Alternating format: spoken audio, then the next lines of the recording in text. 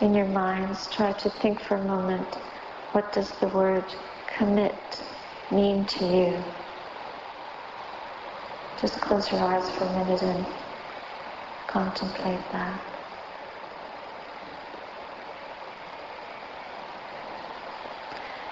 And then when you think about the fact that there is someone in our midst who has taken the bhikkhuni precepts, there is someone in our midst who has taken the anagārikā precepts, and there is someone in our midst who's about to take the anagārikā precepts.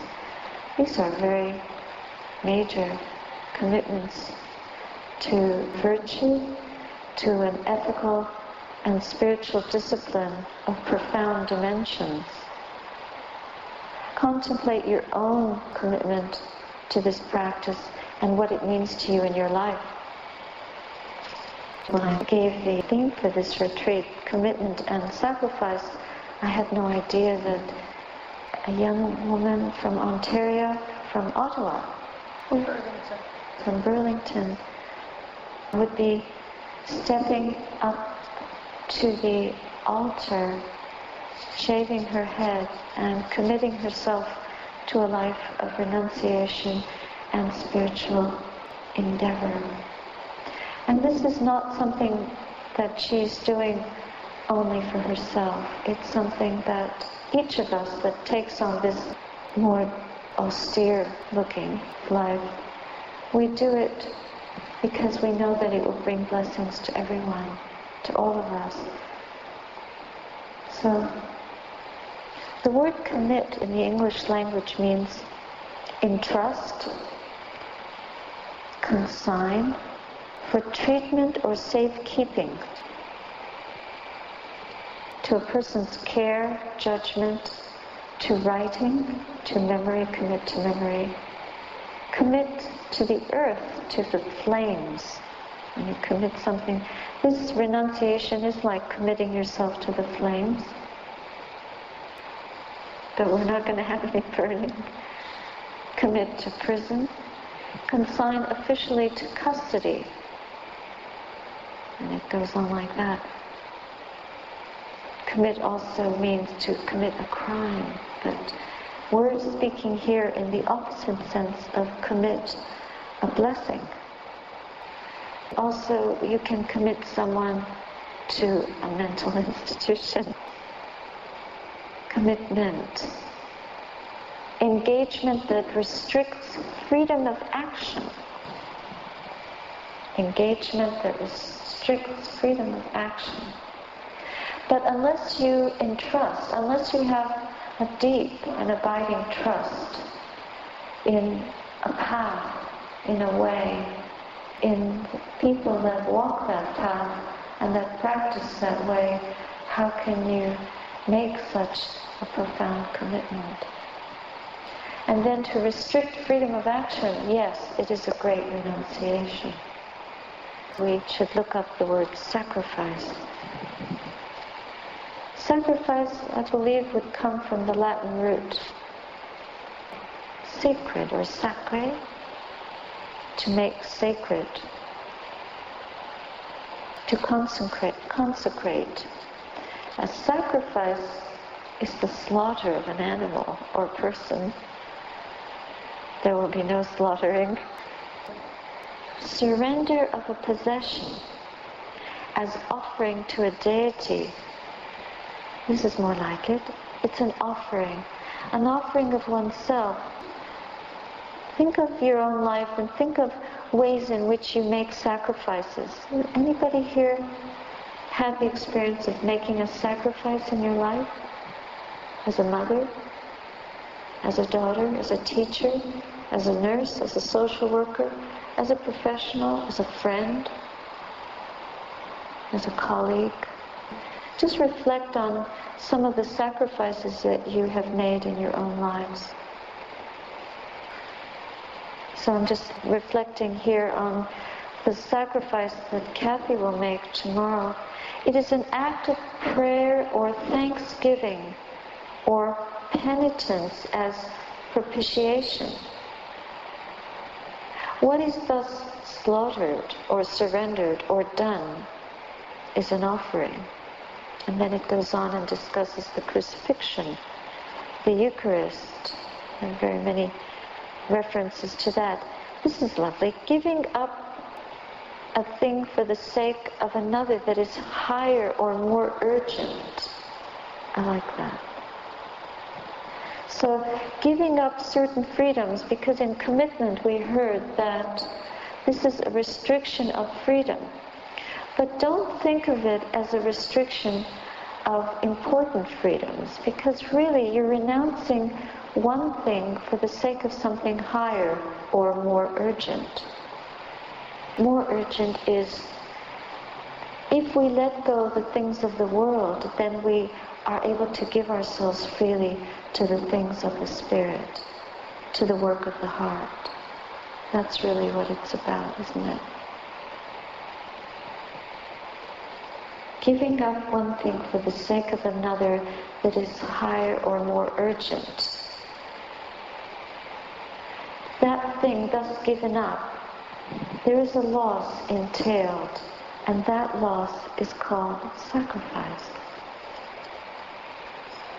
So these are just some of the standard literary meanings around these two words, but they have importance for us.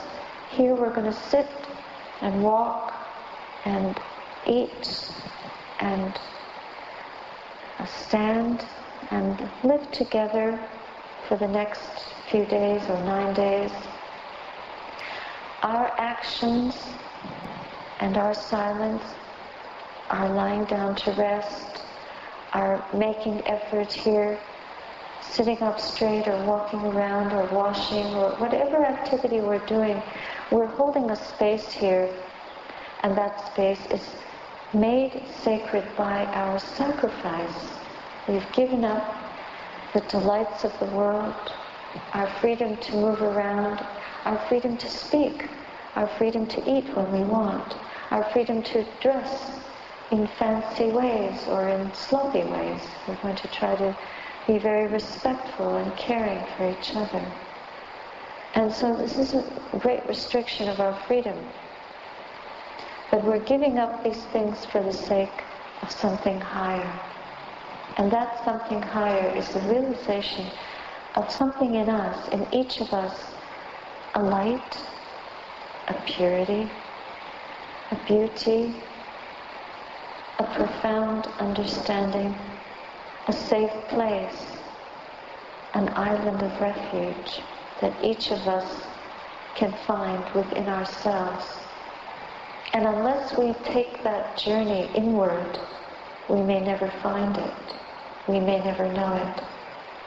So, by making this sacrifice together, we make this commitment together, we strengthen each other.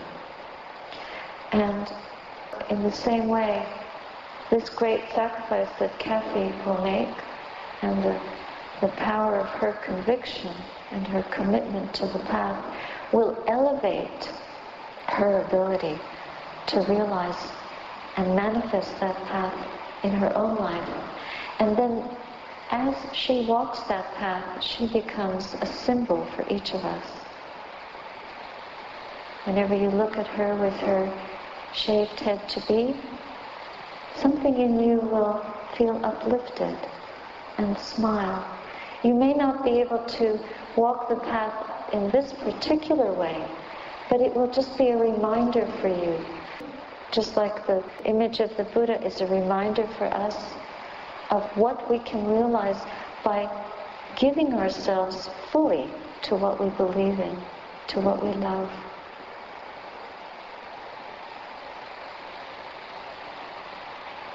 In lay life, the real restriction is that we cannot give ourselves so easily in a complete way, because a lot of distraction, a lot of action going on, a lot of busyness in things that lead us in ways that are not so clear, not so wholeheartedly devoted to the inner world and to understanding the truth. We become easily confused, chaotic, frenzied, worried. We suffer. We become burdened.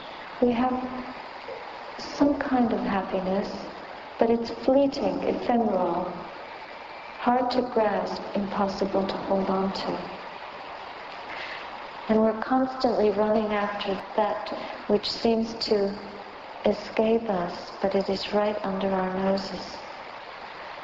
And when we stop and bare ourselves in the sense of shaving off the accoutrements or the disguises, the cloak of worldly things, we let it drop away from us and put on the clothing, the raiment of spiritual work. That supports us. When we restrict our freedoms, we become freer in a great way, in a way that allows us to walk wholeheartedly to the shrine and to take our proper seat there. Treat this experience, every moment that you sit here, that we share in this time together, treat it as if you too are taking a temporary ordination, that you are being baptized in the wide, empty space of your own mind and heart. Take a deep bath in that pure presence. Let it refresh you. Don't waste your time. Don't be frivolous. Keep yourself one-pointed for however long you are here, so that when you walk out of this center and go back to your own life, you will feel so strong, so energized, so joyful.